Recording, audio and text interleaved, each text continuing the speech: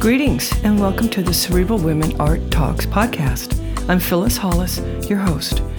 As an extension of my Instagram page, Cerebral Women, this podcast offers insights into the visual art world. I interview artists, mainly artists of color and female artists who will freely articulate what inspires their creativity. In addition, you'll hear interesting perspectives from dedicated art professionals who work with artists and the art institutions that feature them. I'm confident that collectively, these individuals will indeed stimulate your mind as they do our eyes. Please know these interviews are conducted in my Manhattan apartment, so please forgive the background sounds of city life. Welcome to the Cerebral Women Art Talks podcast. In this episode, I feature Leslie Smith III, an oil painter best known for his abstractions painted on shaped canvases. In 2022, he was a Joan Mitchell Foundation Fellow. He earned a BFA at the Maryland Institute College of Art and an MFA at the Yale School of Art.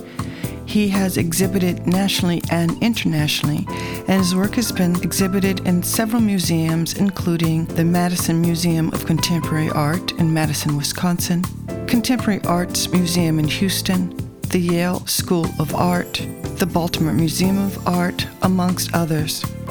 His work can be found in the permanent collections of the High Museum of Art in Atlanta, the Virginia Museum of Fine Art, the Birmingham Museum of Art, the FRAC Auvergne in France, to name a few.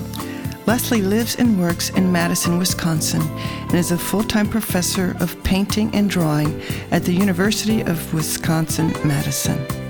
Enjoy this episode featuring Leslie Smith III and visit cerebralwomen.com for his expanded bio.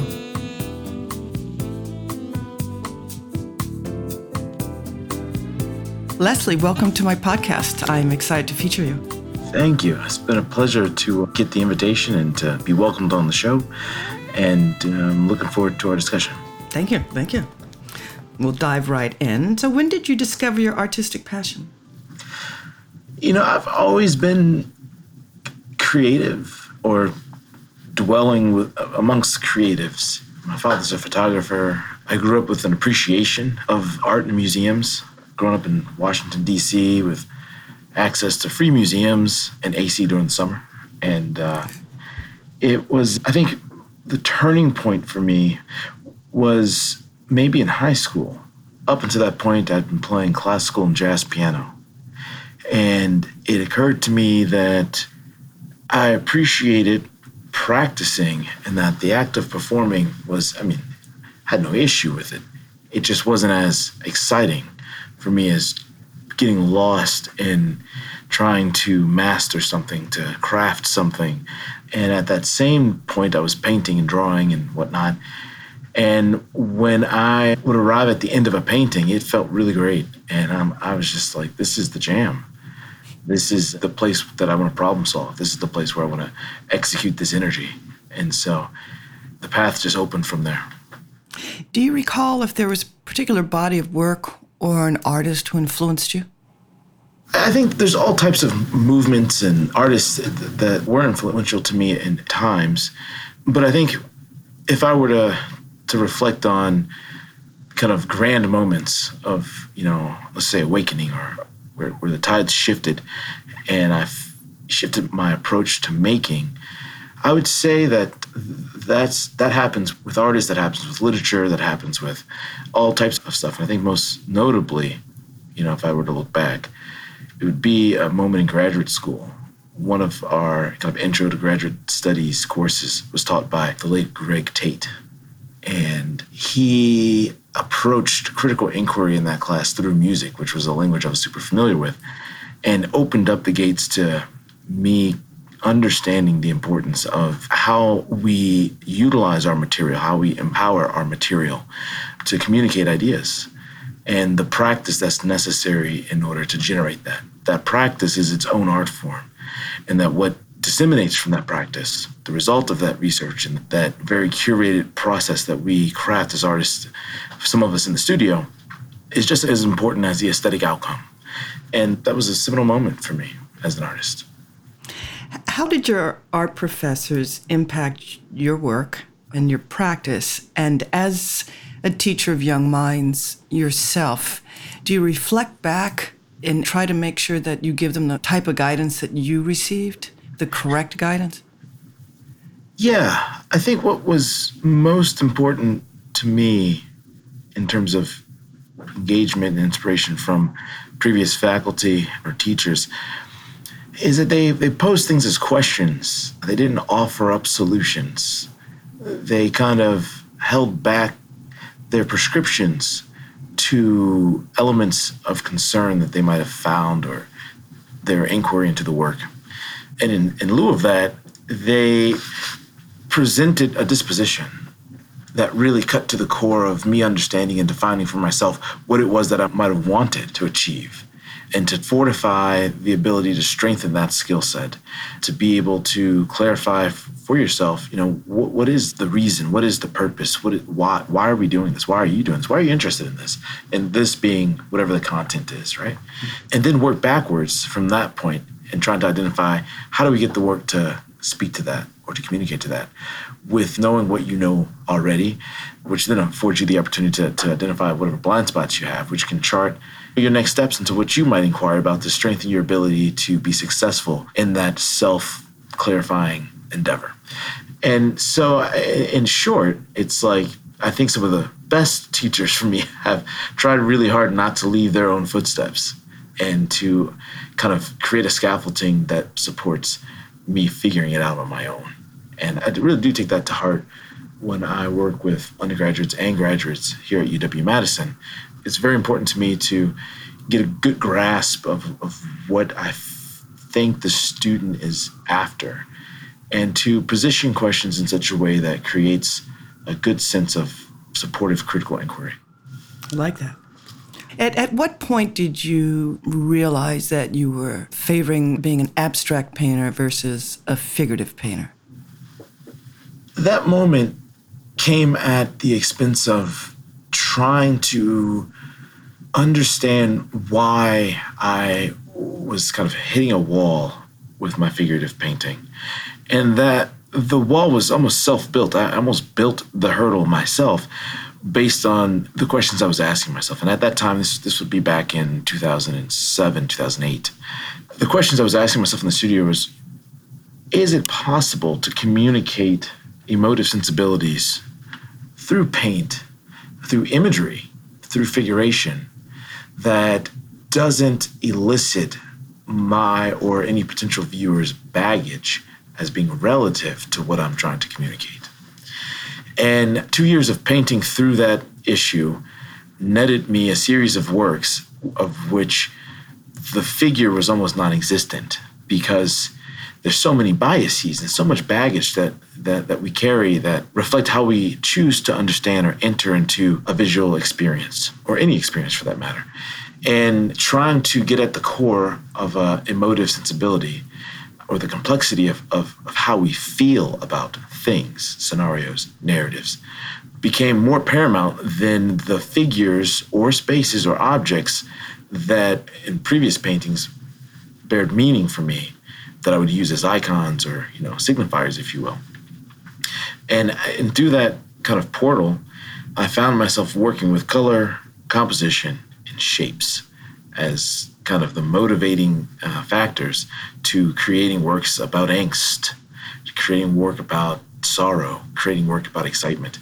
And it was a bit of a liberating moment, because I'd always appreciated abstraction and loved it, but never felt like I had a place there for a myriad of reasons, both culturally and kind of conceptually, because most of my work, all of my work up to that point, had been very much in the history of image making and painting of figures. And so when I found that little window of, wait a second, I'm thinking along these ideas of abstraction, and it's sincere. It's not based merely on formal desires. That was the moment where I was like, okay, I'm going to give myself permission to do this. And while you're working, do you think about who your audience is and if they understand the work? Yes and no. Sometimes, just for the sake of problem solving, it can be helpful to kind of identify who's sitting across from you in a discussion. And in that sense, I do think about audience. But I don't think about the audience as it relates to whether or not the work is communicating something specific and effectively, and that the validity in that is in a potential audience's understanding of it. Because I do think that everyone brings their own motivation to work, and they're going to glean from it what they want and what they're ready to at any given time. So in the studio, in terms of how I make a painting, similar to how anyone might prepare for a debate, for example, and you want to think about, well, who's on the other side of this conversation, on this discourse, and what might be the things that they want to read into this work. And it becomes a bit of a mind game, kind of a quiet debate or, discourse, not necessarily anything argumentative, but just running through ideas. And that can help facilitate decision-making and help facilitate finding purposeful reasons for doing things, employing different colors or employing different painting processes. But I think historically, the notion that artists might think of an audience can be a bit problematic, because who's in that audience? Why are they there? More importantly, who's not in that audience, right? And so I think for me, I dwell a lot in just trying to think about my work as being multi-layered, and that I do want and desire a certain level of engagement to exist in the work with someone else. And I do feel that it is possible to create that very baseline of engagement. And sometimes it's just a physical response. You can create a work of art that draws people in and makes them slow down. Now, that doesn't necessarily mean that you're going to communicate to them all the things that were important to you in the making of that work. You can, I think, make a work of art that has people kept at a distance in order to really view it and understand it. And somehow or another, that becomes an allegory for a narrative or conceptual desire that's embedded in the reasoning for you making the work. And so, yes, I do think about the audience, but I don't, if that makes sense. And when do you know when a work is finished? It does something that I haven't seen myself do before. I think about resolve and finish as being kind of two different things. And I mean, I can only speak for myself as an artist, but I think all works that I work on reach resolve, where all aspects of it have been considered. There's not 1 inch of that canvas or drawing or what have you that hasn't been critically considered. However, it being finished is a total different thing. And that, for me, relies on artistic intentions, and if those intentions were met. And I think it's a consistent volley between, okay, I'm finished with this painting and that it's resolved and I can't work on it anymore, and I finished this idea, and it's really speaking to me through this work. And so I think through a body of work, there are going to be works for any artist that meet the threshold of being finished and representing the true intentions of that artist for the artist. And there are going to be some that are resolved and result in tons of readings, but deep down maybe was one step toward finishing and concluding that idea. And when do the titles of the work enter the creative process? For me, it ranges. Sometimes I get an idea for a title and I say, well, that's pretty good. I need to make a painting that can reach the level of that title. That would be a game changer. So there's those moments. And then there's oh man, I don't have a title for this painting yet because I just can't wrap my hands around, what it is that's the most important about this, assuming that those titles are, for some, the gateway into the work. And so then it's like last minute, and it exists as a description of sorts. It creates some type of hierarchical resonance between what you might want people to think about first when they look at that work. And then there's what happens in the middle. And so I think all those represent different ways that I title the work in terms of the process of how I title the work.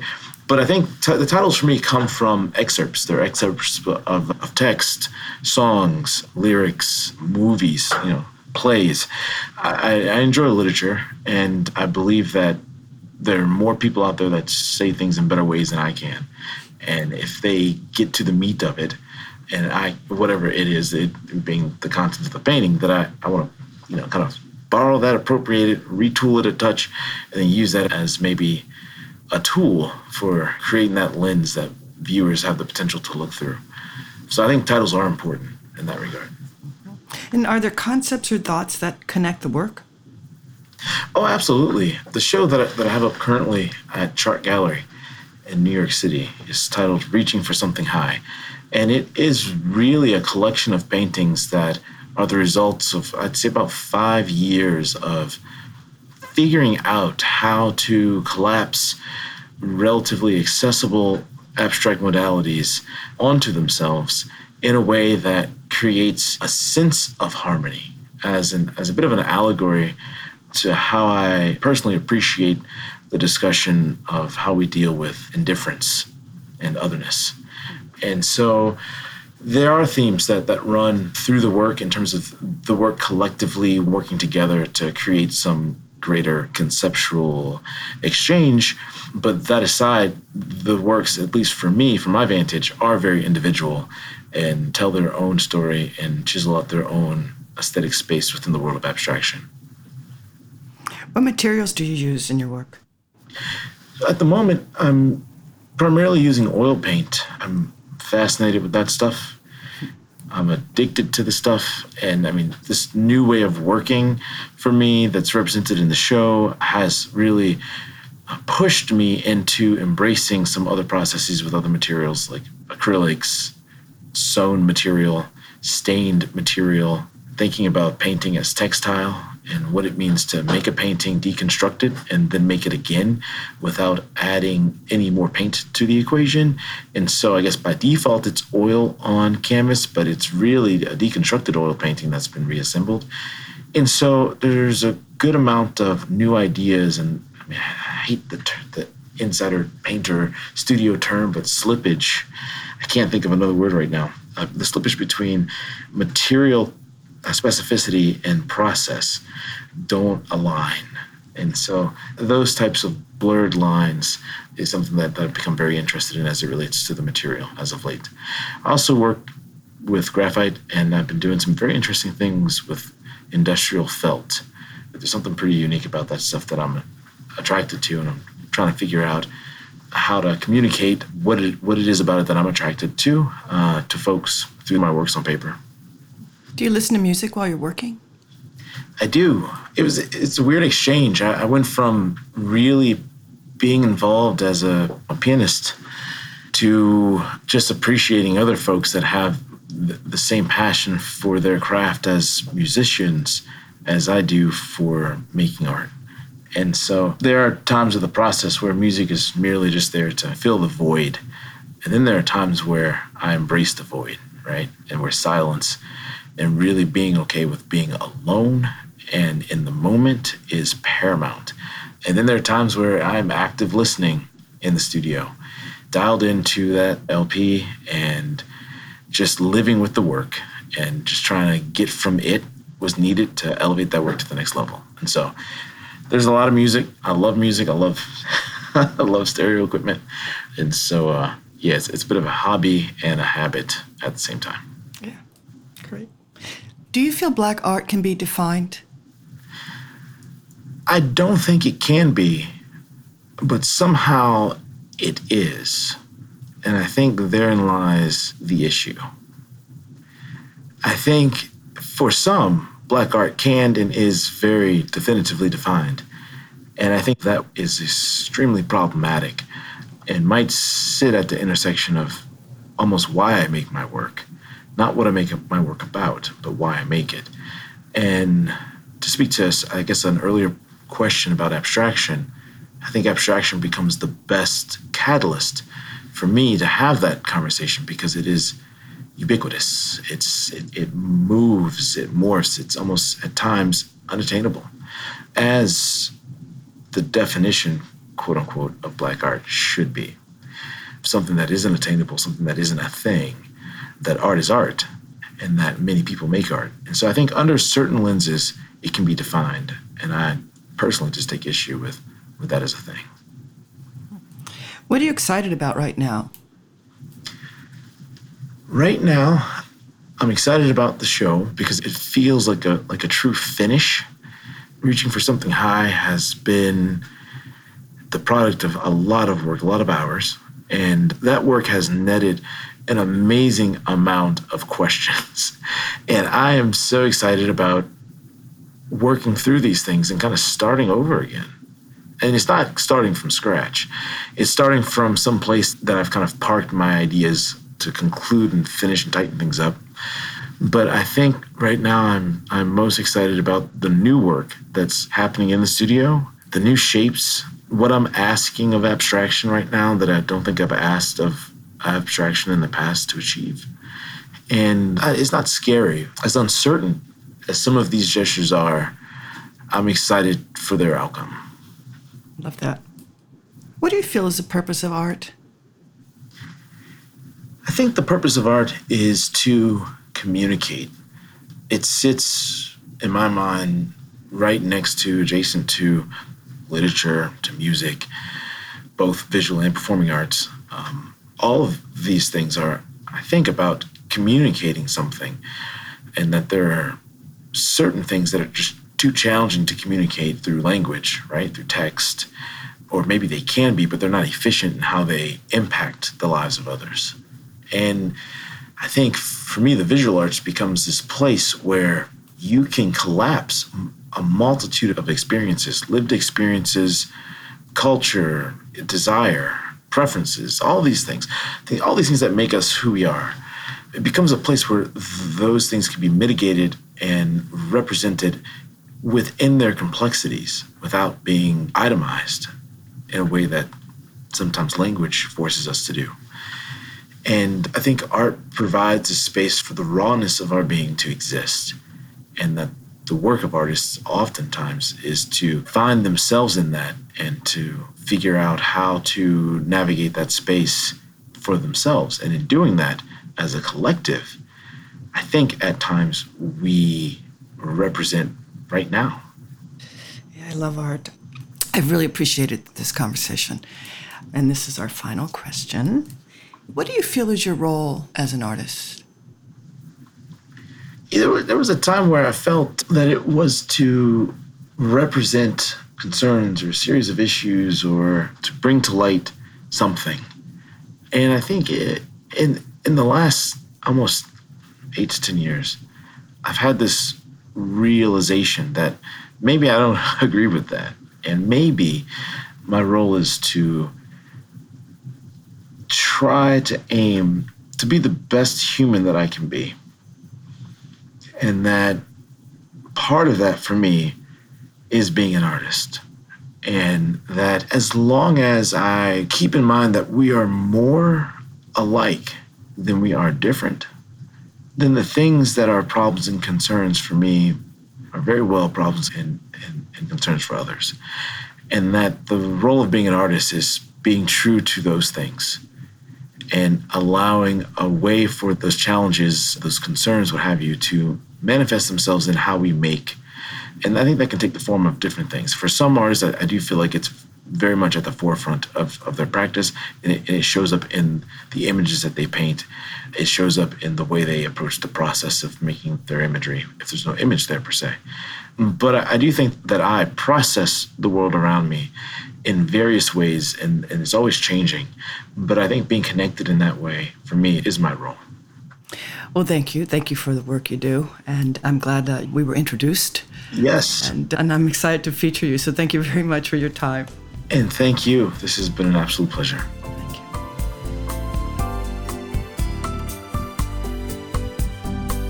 Thank you for listening to Cerebral Women Art Talks podcast. For additional content, please visit cerebralwomen.com and be sure to follow Cerebral Women on Instagram.